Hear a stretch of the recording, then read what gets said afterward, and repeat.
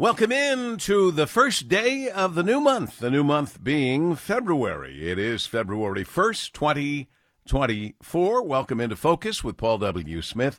It is a pleasure, a privilege, an honor to be with you noon to 2 live every Monday through Friday. And if you stream us, that's great. That's the way to listen in. WJR.com, Alexa, Google Home, all your various devices that you listen in on. Of course, there's the WJR app, which all of us should have. I do, and I hope you do too. And then when you want to catch things that maybe you missed, like the whole show, if you can't be tuned in from noon to 2, go to thegreatvoice.com. Thegreatvoice.com. It means a lot to us when you podcast our show, and you can listen to the whole show in like an hour and 10 minutes. It's amazing how they do that, but they do. And I hope you will too. Go to thegreatvoice.com, listen to the podcast. February is Black History Month. This month marks a federally recognized nationwide celebration that calls on all Americans to reflect on the significant roles that African Americans have played in shaping U.S. history. We've got the Detroit Institute of Arts having an exhibit exploring early black cinema, according to Erica Hobbs in a special report to the Detroit News. The history and impact black filmmakers had on early movie making is explored in a new exhibit, Regeneration Black Cinema, 1898 to 1971, at the Detroit Institute of Arts, the DIA. There's also a story here, also in the Detroit News, talking about this whole bunch of new exhibits, films, etc., tied into what I just mentioned to you. And we celebrate the accomplishments of folks who were black, who have done many things in our history that were not covered initially. We're left out of the written history of the day. But that has been fixed, and it was fixed a while ago. It continues to be fixed, and that's good. That's the right thing to do. We've got the team. Dave Rieger, our producer, Danielle Mason, pressing all the right buttons, and Rich Luzinski keeping an eye out there with our WJR traffic and weather first. David, are you feeling any jet lag, or are you doing fine? I'm doing fine. No jet lag at all. I don't think I was out there long enough to get acclimated to the time difference. Yeah, I don't know how that works. I know that there are different schools of thought on jet lag. I pretty much have avoided it most of the time when I was flying internationally for the auto shows and such. It just didn't seem to. I don't know if you get used to it or what, but be that as it may, Lions are talking a lot about how that maybe we shouldn't think of what Dan said initially, Dan Campbell, that might be their only chance. You can imagine that people are backing away from that. I don't think it's their only chance. Do you? No. And they got both their coordinators back now, so that's good news for the Lions. They got their OC and their DC back, and see what happens. Free agency, the draft. A lot of things can happen for next season. I think one thing for sure, it'll be people will be like just very excited for September to come quickly. Well, I think that there is new life with these Lions. We did a lot that a lot of people thought couldn't be done with the current ownership. That was waylaid very quickly this past season. And I think we are going to look forward to the new season with the Lions. And how are we going to react to that USFL? We didn't react well to it in the past, from my memory. You explain to me, Dave Rieger. Well, now they've merged, so the XFL and the USFL are one league now, and we'll see how that goes. USFL, they had two separate, different seasons going last year, and I think they were moderately successful. And so now we'll see what happens when they combine the two. I've never been a huge fan of spring football myself, whether it was USFL or Arena League, NFL Europe back in the day. It just could not really compete with the NFL in my mind. And so we'll see how it goes. This will be the first season, so obviously we'll give it a try. They start a month from now, Yeah. right? March. Mm-hmm. Yeah, Right. well, it'll be interesting. Yeah. Over the weekend, we never got a chance to talk about it. Everybody has heard it by now. But Elon Musk's Neuralink has been implanted in a human brain. This brain chip, first time, the first human patient receiving an implant from a brain chip, the startup Neuralink, Elon Musk's company. That happened Sunday.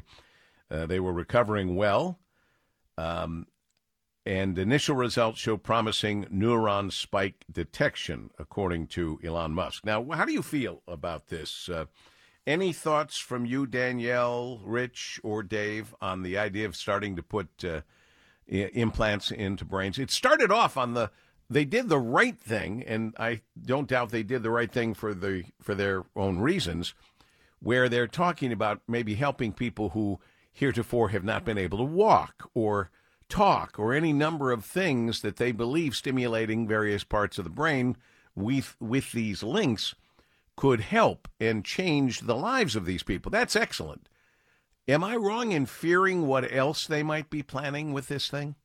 Well, there's always two ways to look at something like this. There is the helpful to have somebody who has some paralysis or, some deficiency, but then you've got the mindset of, well, what could they also be implanting into your brain that we maybe wouldn't want? So, there's always, I like to probably look at the positive, and if it can help somebody, with their either disability or whatever, I think it'd be great. So I'll look at it that way. I don't know, Danielle, it sounds as if that charisma implant has worked very well on our Davy.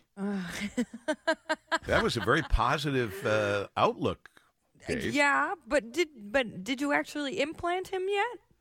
Well, I can't talk about that on the radio because of whatever that law is, where you can't talk about medical The whole procedures. HIPAA thing, right? Yeah. HIPAA, that's exactly. it. I can never remember. Right. Yeah. I'm lucky now I don't call it hippo. That hippo thing. Anyway, how'd you like the social media CEOs grilling before Congress? What did you think? That's you. Yeah. Either of you? Listen. I'm fine with it. I'm fine with them. You have to get the information. I'm okay with that. Okay. It's interesting to see the various reactions to Mark Zuckerberg's apology when kind of goaded into, he's on camera in front of the world when the congressman said, well, do you want to apologize to them now while we have cameras here and the world is watching? Well, Zuckerberg did not get where he is today by saying, no, I don't. So he got up and apologized, and astonishingly, people didn't understand how he was apologizing without putting his company, throwing his own company under the bus. Because based on what he just said just then would have been the fuel for all of the lawsuits that would have followed. Because now you have to talk as if lawyers are listening, and they are.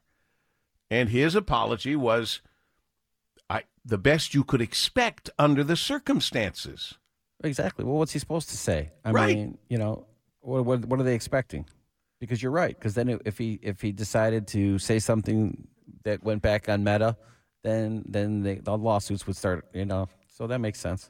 Yep. They're still going to try lawsuits because Right. that's the way it works. But Obviously. But he did not give them any fuel for those lawsuits that he knew immediately would be coming. He merely said he was sorry those people went through Correct. the troubles they went through, and I'm sure he is. Right.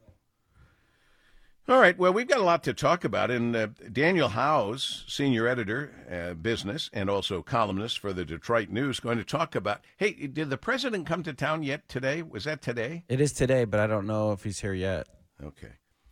It seems, anyway, the president and the former president clashing over the future of the auto industry. Daniel Howes has a thing or two to say about that, and I always like to hear what he has to say.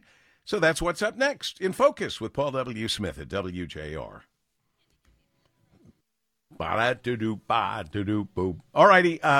Daniel Howes, senior editor, business, and columnist, The Detroit News, is here to talk about the presidential visit with the UAW at a pep rally today. I don't exactly know when that has happened. Maybe they don't announce things like that ahead of time. That sometimes happens with presidential visits. Good afternoon, Daniel. Always a pleasure. Good afternoon, Dov. Yeah, they're keeping this one kind of close to the vest. We've had to reassign and redeploy our people a couple times this morning already. So I've gotten new information, and don't ask me, I can't tell you. All right, can I ask this question? Is he in Michigan now? You know, I'm not sure. I think, but I can't.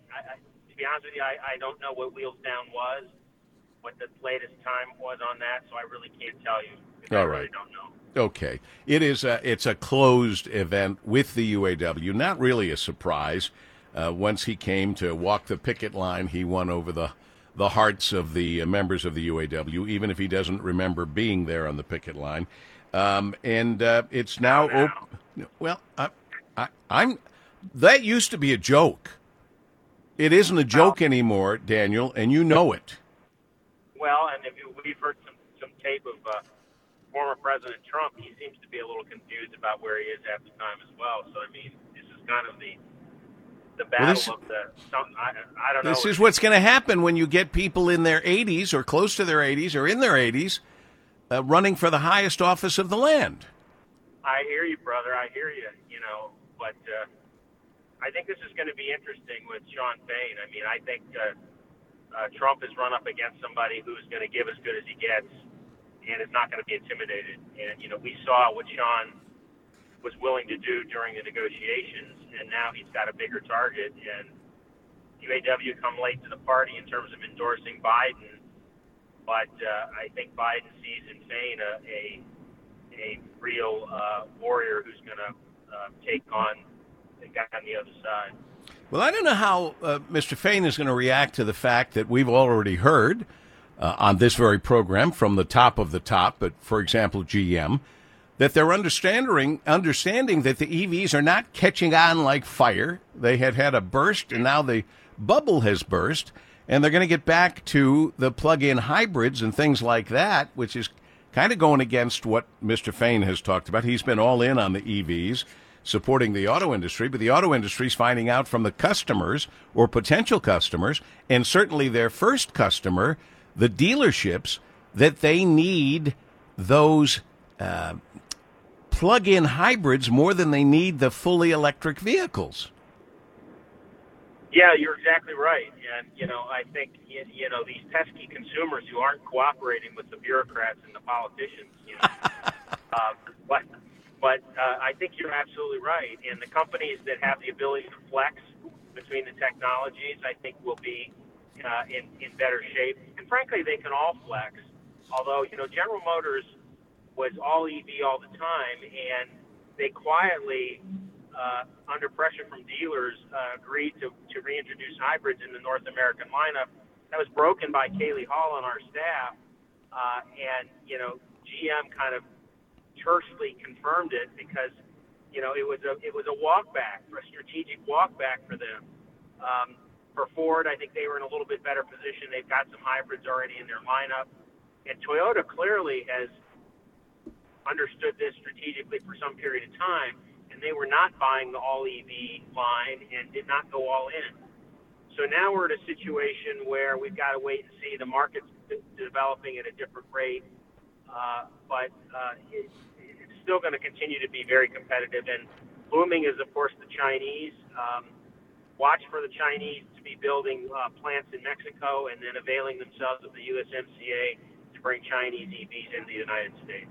Well, as we had Mark Royce on Tuesday, we talked about the fact that GM has been continuing to make plug-in hybrids around the world.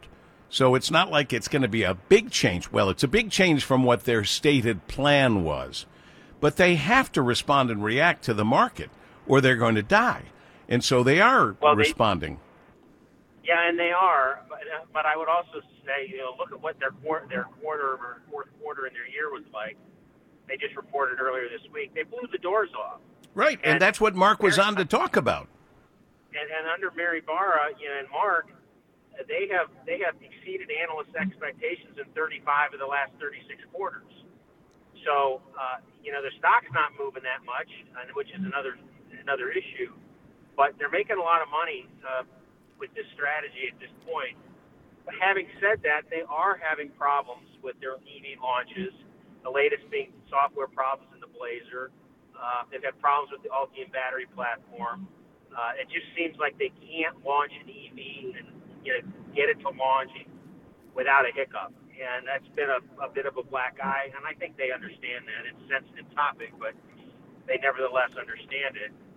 But we're in a very interesting transition point. The other thing I would lay on you here is, the industry and the Biden administration have kind of been lockstep for the last 3 years on proliferation of batteries, incentives for batteries in plants and EVs. And now you've got Donald Trump, who's likely to be the nominee, who is diametrically opposed, I think, philosophically. And so what you have is a continual yawing pendulum back and forth from a regulatory perspective for these companies in this industry. And that costs a lot of money and delays a lot of things because they don't have certainty.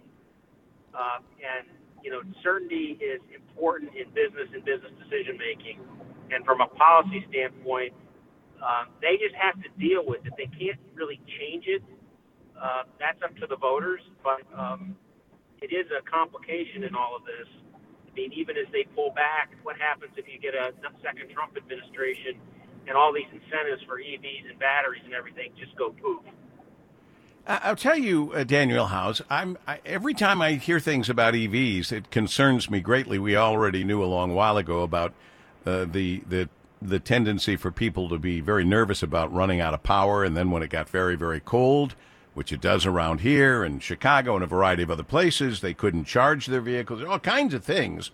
But today I read for the first time that tire wear is a major problem with EVs. Had you heard that?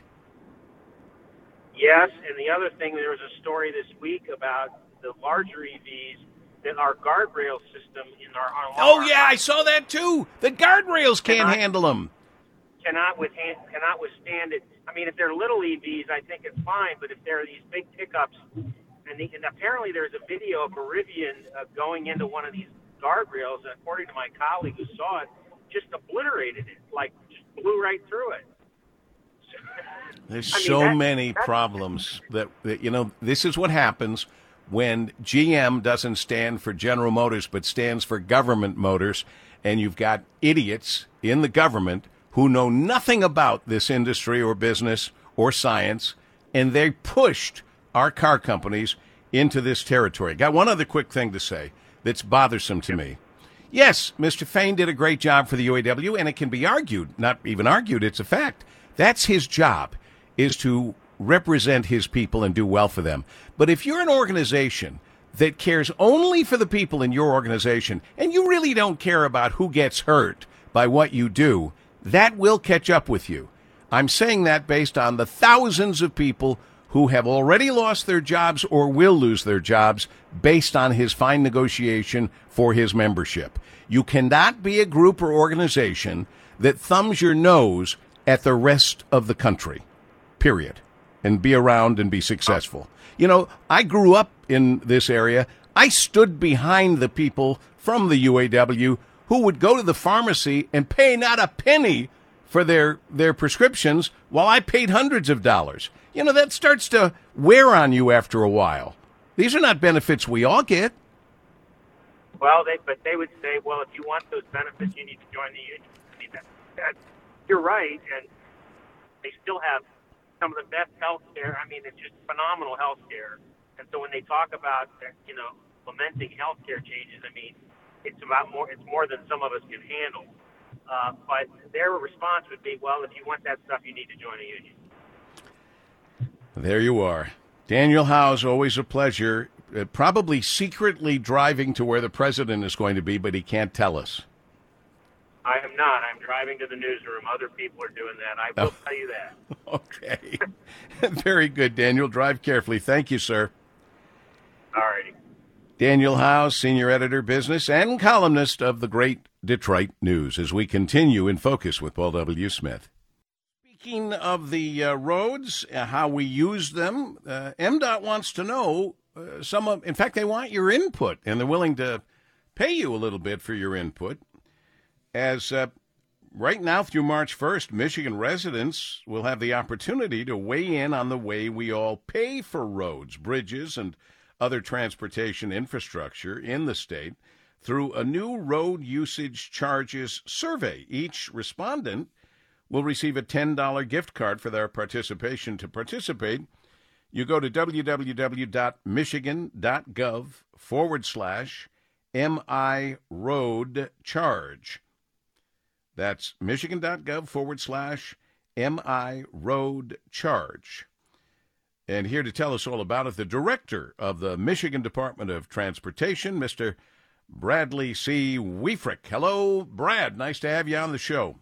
Hey, thank you so much for having me. Appreciate the opportunity. You're taking a look at our roads, and we were just talking just moments ago with Daniel Howe about some of the problems with EVs. Tires only last 8,000 to 10,000 miles. And then there was also a study, which he reminded me of, where the guardrails that we currently have up and down all the roads are not strong enough to do what they're supposed to do with a large EV because of the weight. Yeah, I'm actually not familiar specifically with that study, but obviously weight does come into play a factor. I'm assuming that would be at the upper end of the. It's the big ones, size. the big EVs with much more battery space. But we'll talk about that another time. The things, I mean, eventually you will worry about what these EVs do to roads, and if they should pay a little extra to drive on our roads. Tell me about this survey and what you're looking at. Sure, absolutely. And I'm going to back up just a little bit and talk about road funding itself. I think most people realize that in the state of Michigan, the road funding comes from your registration fees and fuel taxes. And, you know, we over the last few years have been asked by the legislature to look at some different alternatives to funding. As EVs proliferate, they won't be paying that fuel tax. So does there need to be a substitution of that? And the work that we're doing right now is very preliminary. It's just research. It's, we're trying to prepare for what the future might be. At the federal level, it's primarily just, again, the fuel tax. So we want to examine what might be a fair user fee to substitute for what we've had for many years with the fuel tax. Road usage charging is just that. It's how do we charge for roads in the future if it's not the fuel tax? Well, I think it's wonderful that you're actually coming to us, the people who drive the roads and will eventually pay with whatever new system is set up. I'm glad that you ask us about it. Absolutely. We need input. We realize that, I think about transportation. I think about the work that we do and how important it is to everyone's daily life in one form or another. Your personal vehicle, it's transit, it's air, it's rail, it's all of these different things that are really important to people. And the department itself is really trying to get back to not only being good engineers and technical people that know how to take care of roads and bridges, but really understand how people are using those roads and bridges and what do they really need. So I think getting input like that is just kind of a byproduct of our new focus. Well, I think Brad C. Wiefrick with us, director, Michigan Department of Transportation, the fact that you're ahead of this, this isn't, I don't think, at the moment being discussed at all. It is something your legislature is not looking at, I don't think, right now, but you are, and I appreciate that you're ahead of the game. And one of the possible things listed, one of the possible funding tools would be the road usage charges, which means drivers would pay, a few cents for each mile driven versus paying based on how much gas they buy. Because, there's less and less gas being bought by more fuel-efficient cars, and obviously by hybrids and EVs. So you're looking for a more fairer way to pay for the roads, and it does seem that the people that use the roads the most should probably pay the most. Yeah, like we said, we've kind of been spoiled with the fuel tax, because the more fuel you purchased, I guess depending on your fuel economy that you have in your own vehicle, the more you would pay. So EVs do in the state of Michigan pay a premium right now on their registration to help account for some of that difference, because they're not filling up at the pump like ICE vehicles, internal combustion engines are. So that piece is, we have it taken care of for short term. And again, anything that we're talking about is not imminent. There isn't talk in the legislature right now about this. We have been asked over the last few years, I will say. 2 years ago, we did a tolling study, how or if that could happen in the state of Michigan. Last year, we were asked to look at the impact of electric vehicles on transportation funding and look at vehicle miles traveled as another potential user charge. Then this year, the legislature required us in our budget bill to actually do a pilot. We actually are going to submit for a grant, a federal grant, and then do a full-on pilot. What we're actually doing today with this survey that we're talking about came out of a federal program called Surface Transportation System Funding Alternatives Program. So even at the Fed level, they realize that things are going to change, and they want states to go out and look for what could be. We were fortunate enough to get one of those grants, and that's what we're rolling out right now. And each respondent will receive a $10 gift card for their participation. And to participate, again, go to michigan.gov/MI road charge. And I understand that, first of all, respondents must be obviously a Michigan resident, and you have to be aged 18 or older to take the survey, and you only take it once. But I understand that there's a couple of other opportunities down the road to further participate, and could get them additional incentives ranging from $75 to $500. Yeah, those will be very limited, and actually all of this is limited.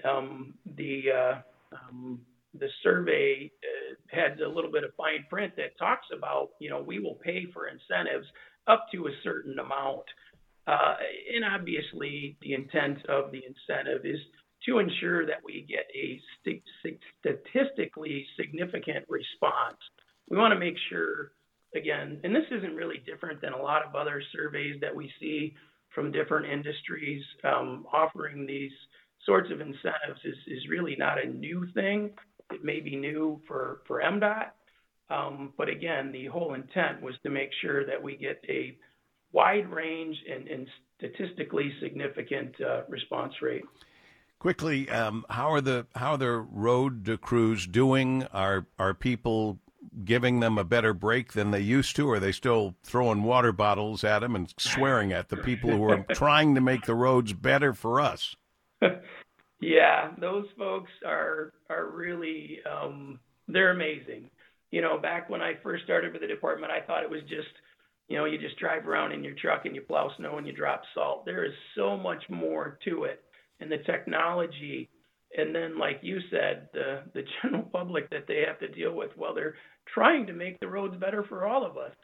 I haven't heard of too many really significant situations this year, but it is still a situation that our hardworking maintenance folks have to deal with. Well, I just wanted to remind people, come on, don't lose your mind on all of this. They're trying to make the roads better for you. So, appreciate it, Director Wiefrich, Director of the Michigan Department of Transportation, Bradley C. Wiefrich. Thank you, sir. You bet. Have a great day. All righty. We'll talk again. It's 12:43 at 760 WJR. Gray, in a word, the weather forecast right now, and it has been for a while. Gray. Luis Garcia, Media Relations, Internal Revenue Service, been helping us for years. And we appreciate his help today because the tax season officially began this past Monday, and the tax filing deadline is April 15th. Yes, we've always talked about how you can request an extension, you have to do that before April 15th or by April 15th. And it's an extension for the paperwork, not for the money you owe. That you have to pay up on April 15th, or you're going to look at some problems, some penalties, some interest, things like that. But we have Luis here to offer some help. He's the one guy I always say says, I'm from the government and I'm here to help, and he really means it. Luis, nice to catch up with you. Nice to be back on. Thank you for having me on. I'm reading some of the literature attached to what we're talking about, and it's stunning to see that taxpayers have owed over $120 billion in back taxes, penalties, and interest in 2022 alone. Yeah, it's part of what we call the tax gap. So that is the difference between the amount that people owe, taxpayers owe, and the amount that the IRS is able to collect. And so that difference, it fluctuates, but it's several $100 billion. And for some years, it's right around that, what you just mentioned. Oh, boy. Is there a time when you guys say, okay, we're going to give you a break here, pay us now, and we'll call it even, or is that not happening? All the time. That's the main thing that we want to get across to people is that we're going to work with you. If you owe, and I might add, just like you owe on the 15th, whether you have an extension or not, you can file your tax return now and send us a payment on the 15th of April. So that's another kind of flip of that is go ahead and file your tax return and just send the payment on the 15th. It doesn't have to come in together. And that way, if there's any problems with your return, we'll figure it out before you owe in case you owe more. But for people who are looking at payment plans, that's what we're here for. We want to work with you. But the problem is, and I hear it time and time again, is our revenue officers will go out and they'll talk to somebody who owes, and they will have literally a pile of letters from the IRS that they haven't opened. And they're sticking your head in the sand isn't going to make it go away. And it's just interest and penalties, and it's adding up. If you would have just came to us in the beginning, we would have offered you all kinds of options, whether it was a payment plan, whether it was an offering compromise. It's something that you can do with a tax professional, or you can do on your own. Right on our website at irs.gov, you can look at the section that's called offering compromise. And let's say your business was doing great, and let's say you owed, just for argument's sake, let's say you owed $100. And but that was when business was really fantastic. Business has been terrible, and we don't think that you're going to be able to pay that $100 over the next 5 years. So we'll say, well, all right, we'll work with you, and we'll squeeze that down to, and we'll look at your financials, see what you do have coming in, and what is reasonable for us to expect that's going to come in, and say, all right, you owe $50. So we'll work with you on a payment plan to pay off that $50.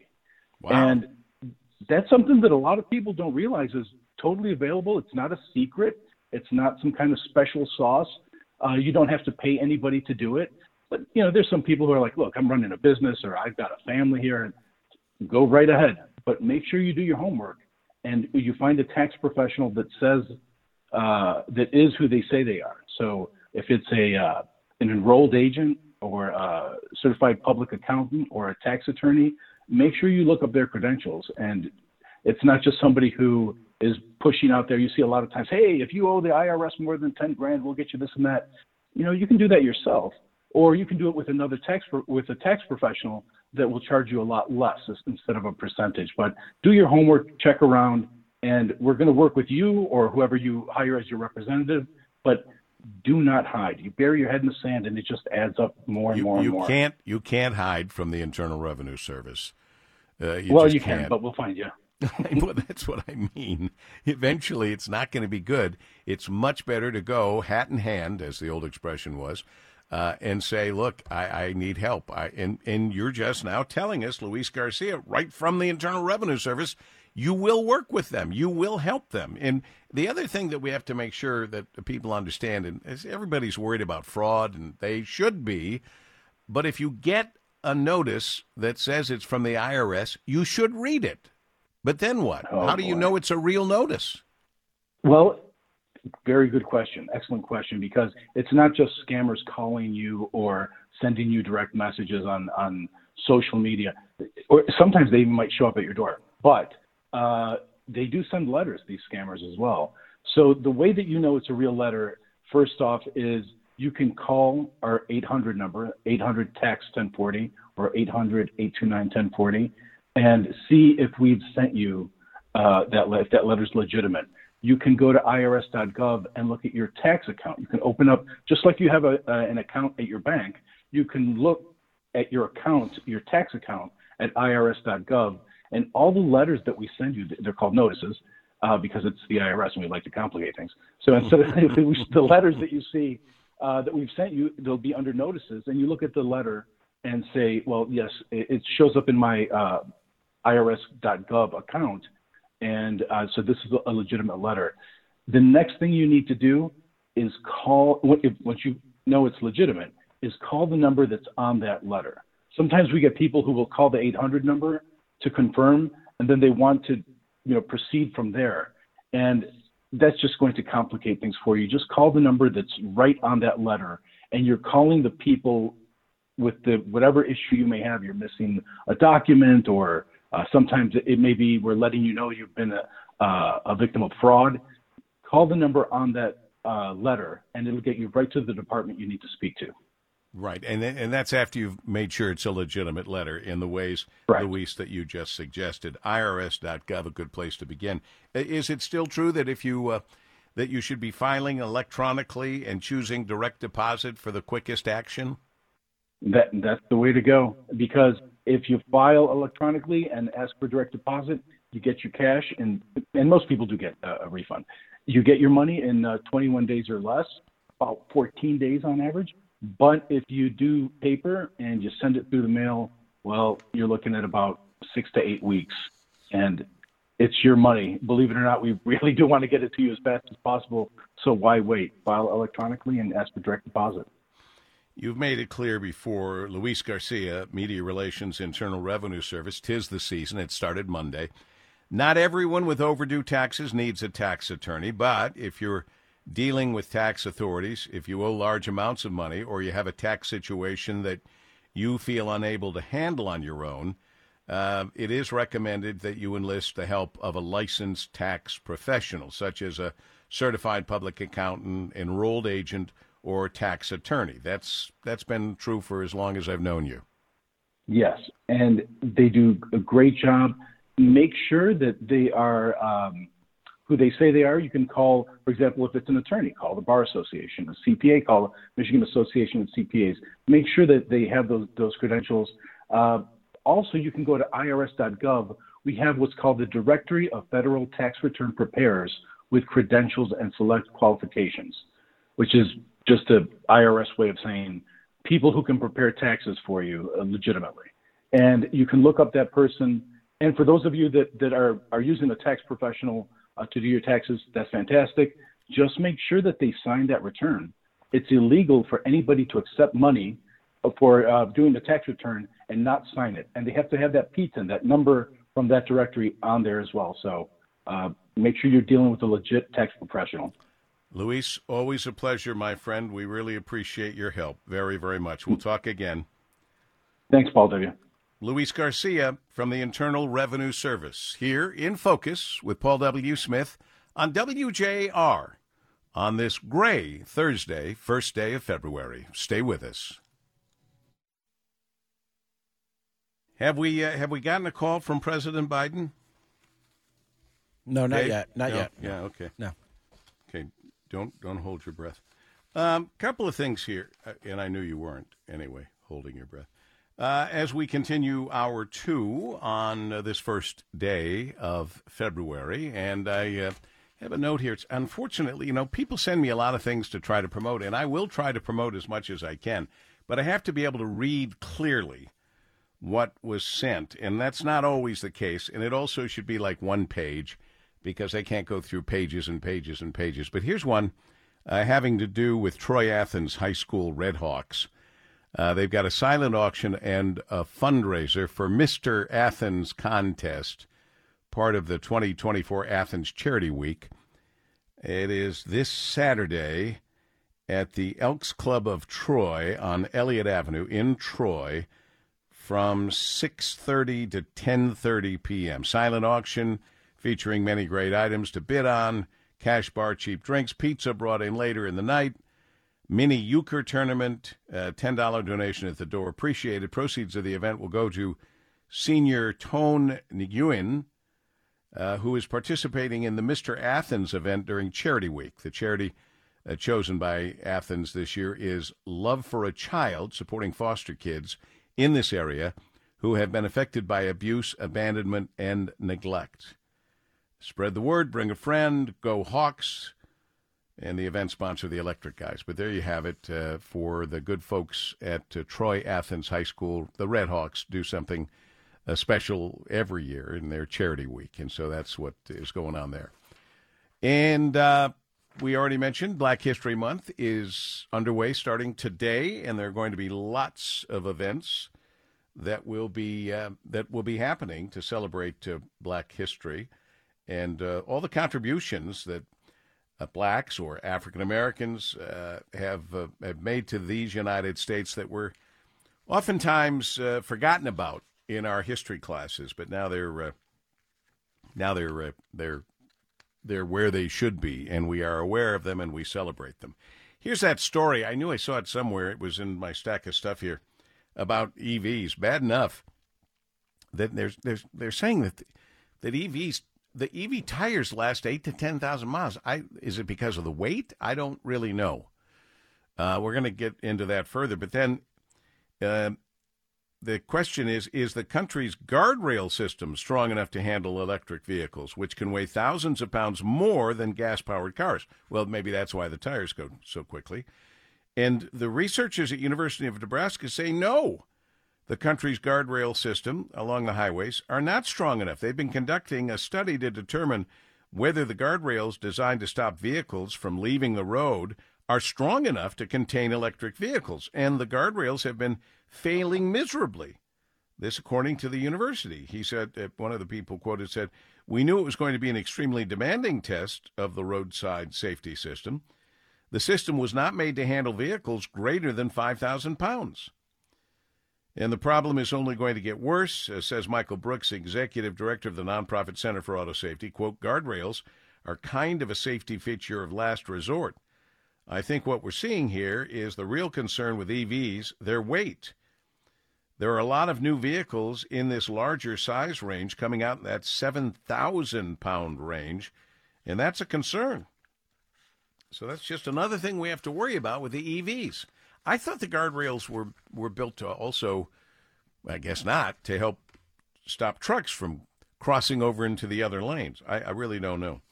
Rieger, you had no problem on your flight back and forth to the Lions' sad game. You had no problem flying. No, everything. Every flight actually landed early. I just saw on my my paperwork from my mileage for Delta. I'm a big, strong believer in Delta. They're the official airline of the Paul W. Smith Show, wherever and whenever the Paul W. Smith Show is. Big believer, and it turns out they're number one, again, in the country, and for good reason. They work very hard to be the best they can be, and they are. I don't know. Oh, this was on Frontier Airlines. See, this I've flown over 2 million miles. That's just as long as I've been keeping track. There were many miles when I flew back and forth to New York every week for, I don't know, 2 years, where I'd work Monday through Friday at WABC, Saturday and Sunday at WJR. I flew back and forth on my nickel, and it was a little more than a nickel, to be able to do both shows because I loved WJR so much. And then there was a point where we bought ABC, we being Cap Cities. All right, the story goes on. But I've never had anything even remotely like all the stories we're getting about people acting poorly on planes. But here's one that's just mind-blowing. An unruly passenger dropped her pants and threatened to pee in the aisle during a Frontier Airlines flight. Have you ever heard of anything like this? No, I have not. You'll be shocked to know this was a 60-year-old woman.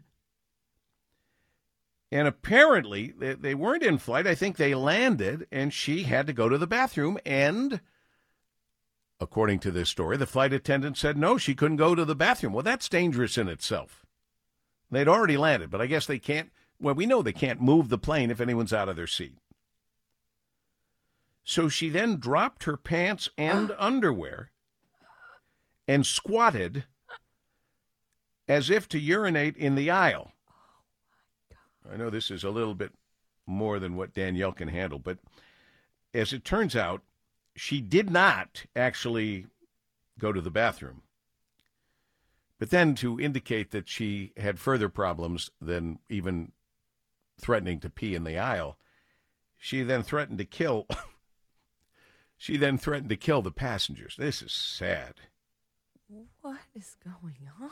I don't know what's going on. But she now faces a maximum of 21 years in prison. Really? Oh, my gosh. If convicted. Wow. Now, here's the other thing that's very bothersome, and I asked you to check this, and I know how busy you are, Mr. Rieger, as busy producer of this very program. And I depend on you for everything, and I appreciate that. The team. But she can get 21 years for peeing or threatening to pee in the aisle of a plane. But these punks, who should be dead, who should have been shot on the spot, these punks that have been arrested now for beating up the two police officers in the middle of the day in Times Square, they're supposedly going to be or have been charged with felonies. 5 of them have been arrested. Now, I asked you to check because I swear I saw a story earlier that said at least one of them, if not all of them, were already out on the street. Did you find out? Yeah, according it says the suspects were later freed without bail. These are people, illegal immigrants, who beat up 2 police officers who had every right to shoot and kill the people attacking them. You have to put up with a lot of crap as a cop, but you don't have to put up with people kicking you down on the ground and trying to kill you and hurt you. But does that go back to the fact that police officers are afraid now because they don't know what people will do? So they just submit, essentially. Well, police officers are absolutely afraid because 9 times out of 10, they're found to be wrong even when they're not wrong. And of course that's on their mind. Mm-hmm. But when you're laying on the ground trying to protect your head because these punks, these illegal immigrants, are kicking you, I don't know why you wouldn't have the right to pull your service revolver and blast them away.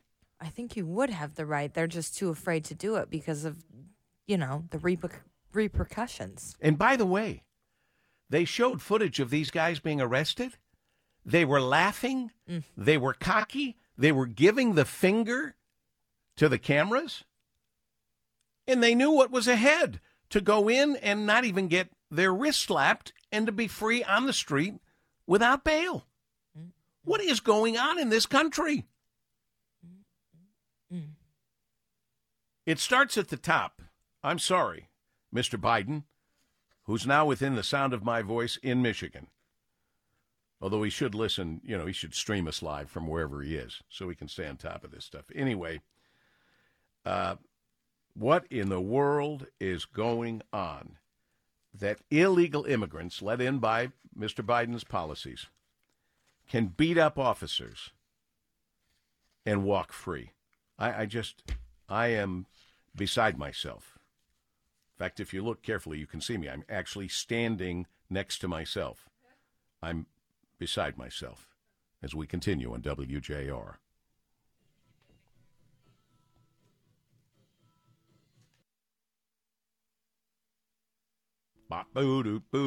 Boo. All righty, here we go. Always a pleasure welcoming Marie Osborne back, and this is great because she's tackling a story that I read about in this morning's Detroit News, and generally speaking, I glance at these stories. I wonder about them, but I move on. Luckily, she stops. She hits the brakes, and she looks into it. And here we go. This was touted as a possible treatment for Alzheimer's, which should get all of our attention. But now the company making this drug has given up the rights to it 2 years after the FDA approved it. Why? Because research showed the drug was not working. You got to ask yourself, well, then, why did it get FDA approval 2 years ago? WJR senior news analyst Marie Osborne says this is not stopping researchers from continuing the quest to find a treatment for the disease. Thank goodness, Marie. Oh, absolutely. Thank goodness. And in fact, the research into this one drug that we're going to talk about actually opened the door to this whole new way of thinking about treatment for Alzheimer's. But let's start here.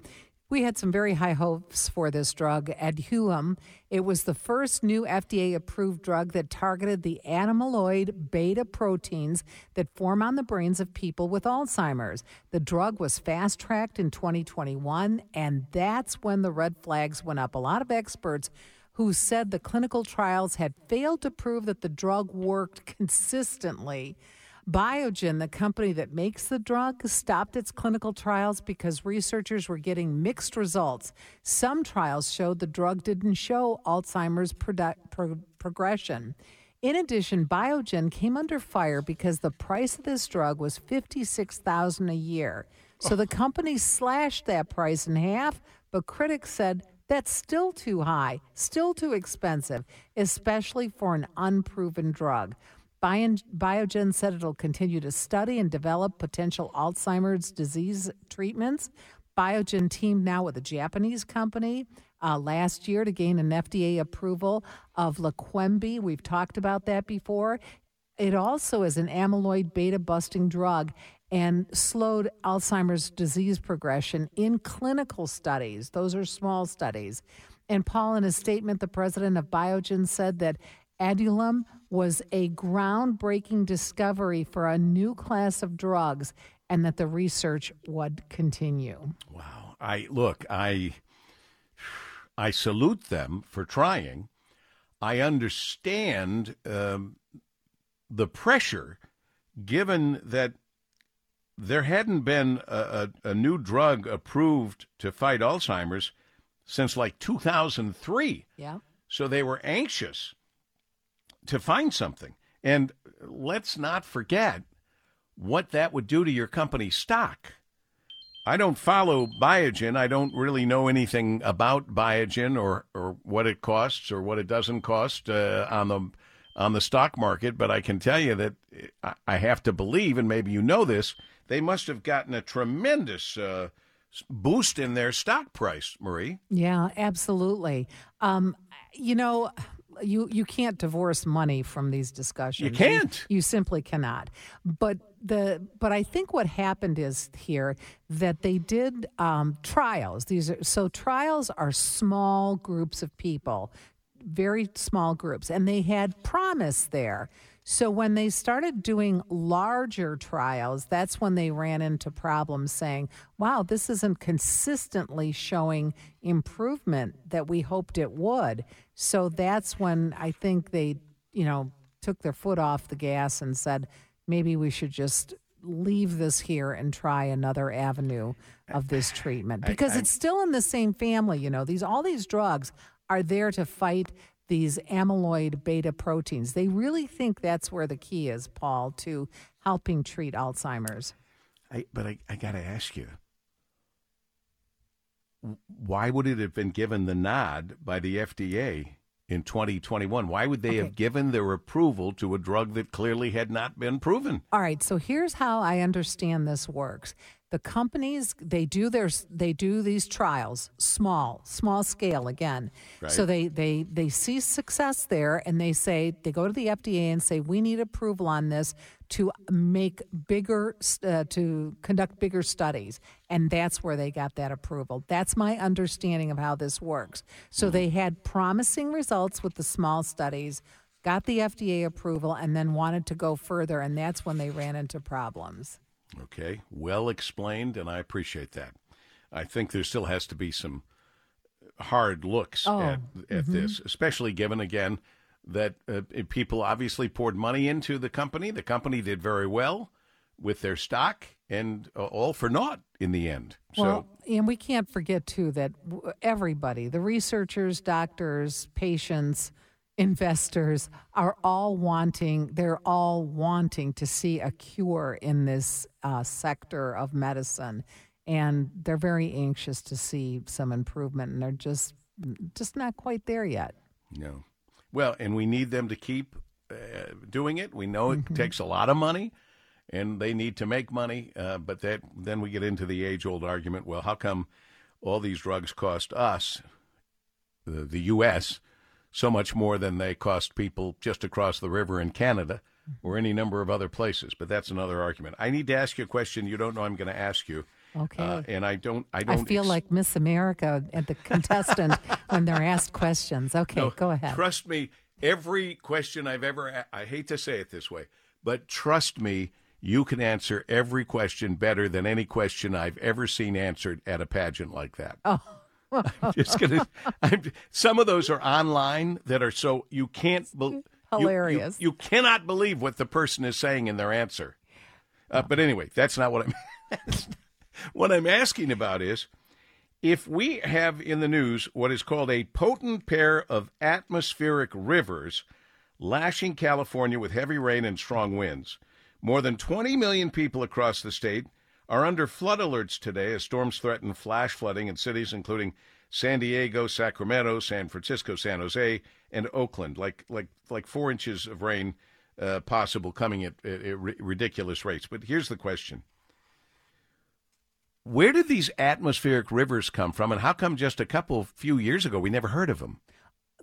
I think you're talking about the nickname is the Pineapple Express, right? I don't know. Oh yeah, it's called the Pineapple Express, and I mean I've heard about this before, long before today. Well, no, I've been hearing about atmospheric rivers a lot lately. Oh, wow. But I haven't. Where were they before? Did they just start happening, or did they just decide not to call it the Pineapple Express and call it an atmospheric river? That's all I'm wondering about. Yeah, I don't know the answer to that. I would imagine that they've probably accelerated like everything else in our atmosphere in the last few years. All tied into? I'm not going to say it. You can say it. Climate change. Global warming, global cooling, climate change, up, down, call it whatever you need to at the time. Oh, by the way, now that Kerry is out as the global climate change czar, there's a new guy announced, and I was just wondering if that new guy gets to use Kerry's private jet. Oh, I didn't? No, I don't know about that. Yeah, I don't think so. Yeah, I don't know about that. He got that from Teresa Heinz. I was going to mention that. He's probably going to be using a bike. Well, that would be more legitimate to his beliefs, supposedly. All right, Marie Osborne, WJR Senior News Analyst, here with Paul W. JR.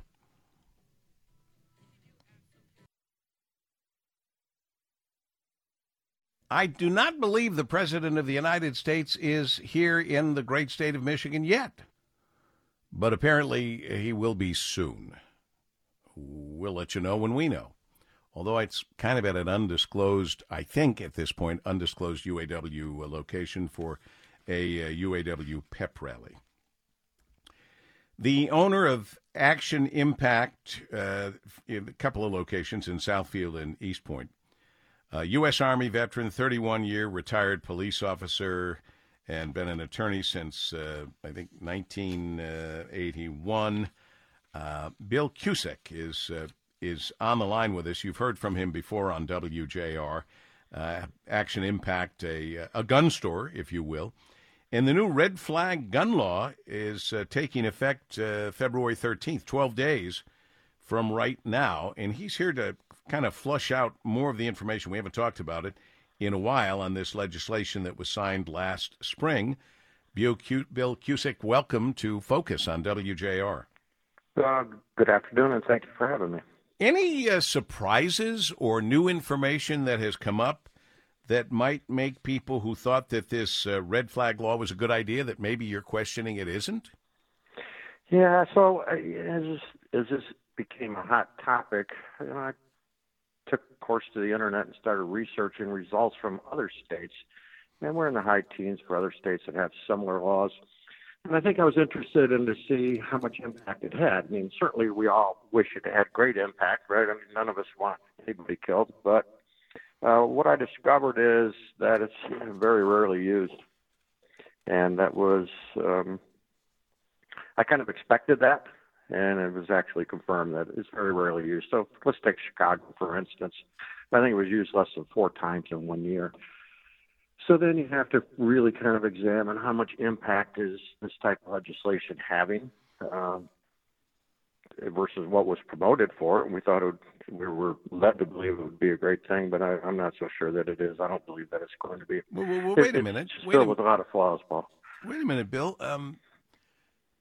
The biggest fault that I've heard you say thus far, and I'm going to give you lots more opportunity to have more to say, but the biggest fault is that it's rarely used. What if it's used properly? Well, even then, I think it has enough flaws. So we have theoretical application and we have reality, correct? So I think for it to only be effective, you're going to need the cooperation of the respondent. Absent the petitioner, whoever's asking for the personal protection order, is going to have a close personal relationship to even know how many guns this person has. So if it's law enforcement, if it's a medical profession, you're not going to know how many guns I own. You don't have a clue. And the only way for law enforcement to determine anything about my firearms would only be for handguns.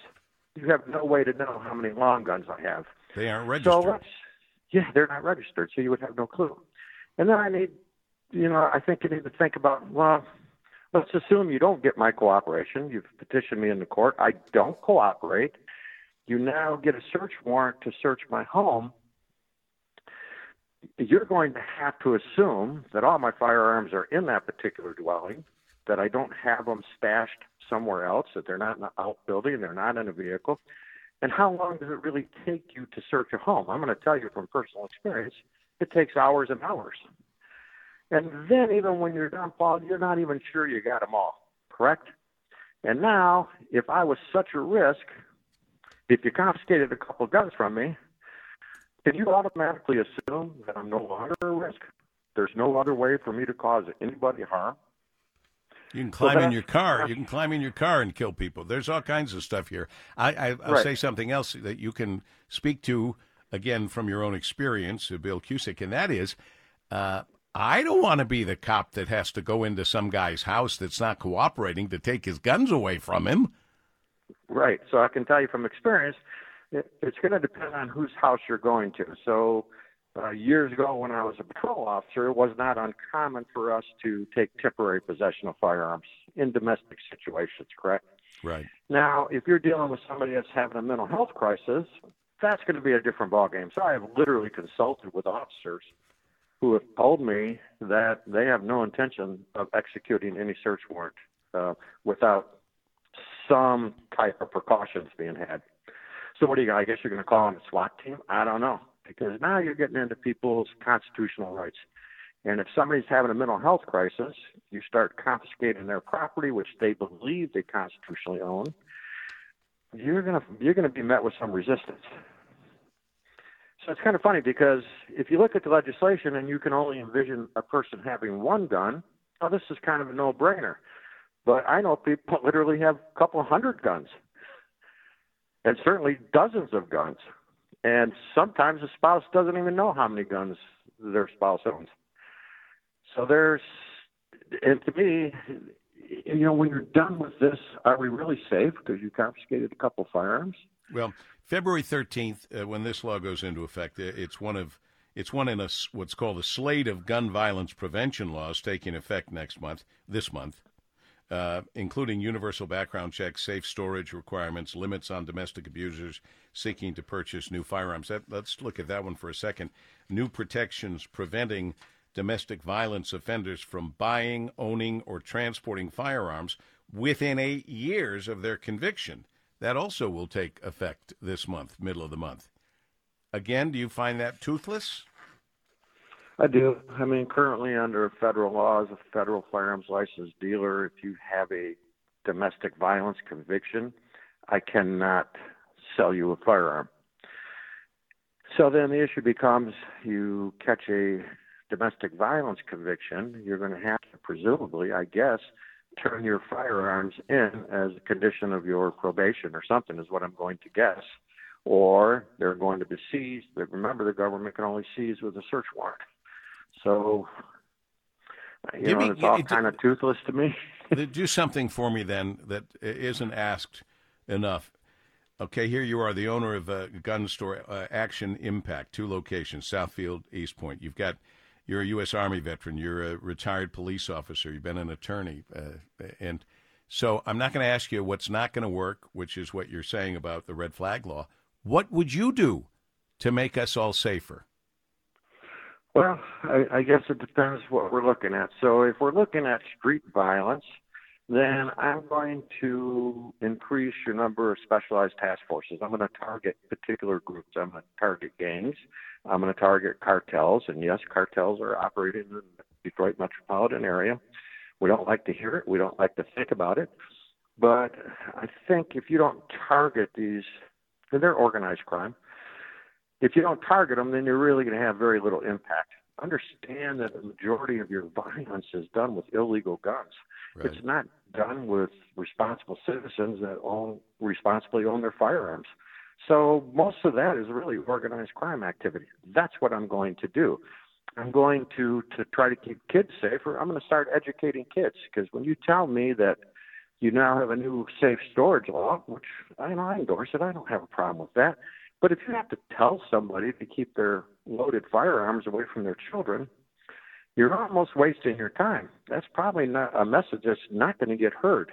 So then who do we deliver the message to? Well, we have children gather en masse in schools, so maybe we can start an education program there. We can't get to their parents. They don't pay attention to us. They're not listening to your show. They're not reading the newspaper, if anybody still does besides me. But those parents aren't doing that. Yeah, okay, there's 2 of us. But those parents aren't doing that, and they're not taking these warnings to heart. All right. So I gotta cut you off because they play the music. That means we're out of time. But I gotta ask you this: as a retired copper, how sick does it make you to see 2 police officers being waylaid on, beaten up by illegal immigrants? If that were me and I were a cop, they would have been dead. I would have shot them, because you put up with a lot as a cop. You don't have to put up with somebody trying to kill you, kicking you in the head and doing all of that. I don't know why they didn't shoot them. But now to hear... Because they're afraid, Paul. They're afraid. They're afraid of getting in trouble. I guess we covered that earlier. So now we've got these punks who aren't even supposed to be here walking by cameras when they're arrested, laughing and giving the finger to the cameras because they know what's coming, and what they knew was coming came.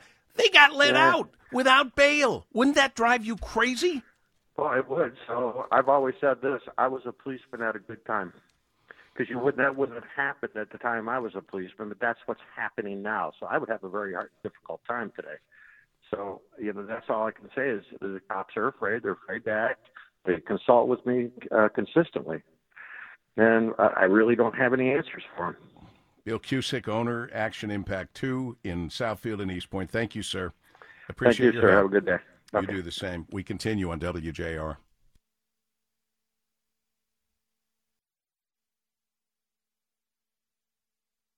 We are thrilled to get all the accolades, and they've been rolling in for a while. Detroit's revitalization efforts certainly paying off. The global recognition rolling in as the city is, among other things, named the best place to go in North America in 2024. Condé Nast Traveler, where to go in 2024 by a far. I mean, the listing and accolades go on and on. There's a reason for much of this, and if we asked Quentin Messer Jr., the CEO of the MEDC, it's not just companies coming here, but companies that have been here, that have a history here, and that have helped rebuild Detroit. And that goes for Roncelli. In fact, Gino Roncelli, a fellow board member with me of Tony Michael's Parade Company, on the other end of my line right now as president and CEO of Roncelli, and you have played a very big part in helping build Detroit back up, to bring in more visitors, to help the Michigan economy. And we haven't taken a look at this lately, so we're doing it right now. Gino, welcome back. Thank you for having me, Paul. I haven't seen you in a bit. Super pumped to be on the show. Thank you. Well, super pumped to have you here in a company as like so many in our great area in Detroit and the surrounding area, the sound of my voice. Here you have a company founded by, in this case, your grandpa, Raymond Skip Roncelli, 1966, began as a trenching company. You've made your name working for the big three and for tier one automotive suppliers. But you've done so much, and I'm glad we can kind of go over some of the things that you've accomplished proudly that have helped Detroit. Detroit has helped us, and we're helping back. But it is amazing if you look back on our 60-something year history. To think we'd be so niche, automotive. What else is there happening in Detroit? This past year, we doubled our employees, 200, almost all of which are local. Probably going to do $400 million or so in construction in the Southeast Michigan area. A good 60, 70, 80 of that in Detroit. It's people think it all just comes, and you're right. You mentioned the MEDC. It takes a whole host of characters to bring it here, but the business is here. And when it comes, you don't think that it takes someone to build it, but here we are, and we're ready to go. Well, and I salute you for that. And this goes back a decade. This goes back when you built the corner ballpark presented by Adient, and I'm very familiar because at that time, my Paul W. Smith Golf Classic was to benefit Just Pal. We have since, in the years gone by, we've in the years gone by, we've expanded it so we have 4 children's charities. But we were there and we were aware, and that's a great facility that you guys built. And Kim and I and the family are thrilled to have a meeting room named after us there for all these years of the work we've done together. But I want to make sure people know that it didn't happen without you guys. It didn't happen without Roncelli, and that would include the Detroit Highlands Restaurant, Lumen Restaurant in Beacon Park, lots of logistic facilities. You know what else? Our old friend Joe Vicari, the restaurant maven, heck, you did the Andiamo and the Rensen, if I'm not mistaken. We did. It's amazing to be on the radio. We're the quiet builder who doesn't get a ton of notoriety. But these projects don't happen overnight, and they don't happen with us. That was an incredible build. What was that? It probably goes back 17, 18 years, but staple. And now right below the most recent one we're renovating, which is at the top of the Rensen. You'll remember it as the old Coach Insignia. But we actually built the Highlands restaurant up there, which if you haven't been, is a wonderful restaurant. You know, I have not been, and I have heard that, though, that it was a wonderful restaurant. And I know, too, in terms of projects you're working on now, the down the road from the Fisher Building and very close to Henry Ford Health and everything great that's going on there with the new hospital coming and all of that, the Motown Museum expansion you've been working on. We have been. Motown expansion, it's amazing. When you add up the downtown, the Corktown, the News Center, kind of that bubble, we probably got $150 million in various projects across the three. In that News Center area, what Henry Ford's doing with their Destination Grand, incredible how they're expanding access to medicine. DMC is doing the same. If you haven't heard of it, we're building Detroit Wayne integrated mental health facility as well. It's a good friend of mine, Chief of Staff Brooke Blackwell over there, who runs that. But expanding, as Detroit grows, they're expanding our facilities. We're expanding our art, our entertainment. We're working on an 80-unit high-rise that's going to be going on Broadway right there across from the YMCA downtown.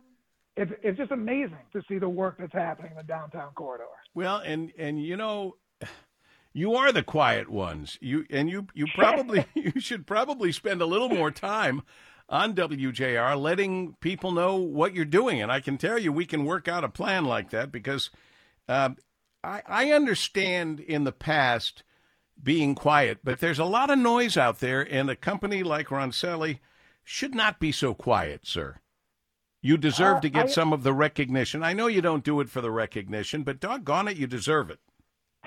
Well, thank you. I've been we've been crossing each other's paths for some time. I've been a fan for a long time. but to be on the show, it feels like we're really making it. So it is amazing. This one lowly contractor is going to put $400 million in work in place this year. Really, really incredible place to be. And can't do it without the city, without you and all the great ways you contribute to all the NGOs we work with.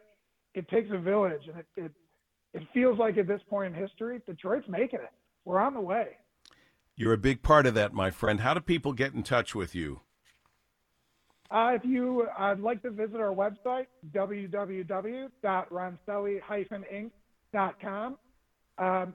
We're a little bit busy, but for the right people, the right project, we'd love to build with you. Please reach out.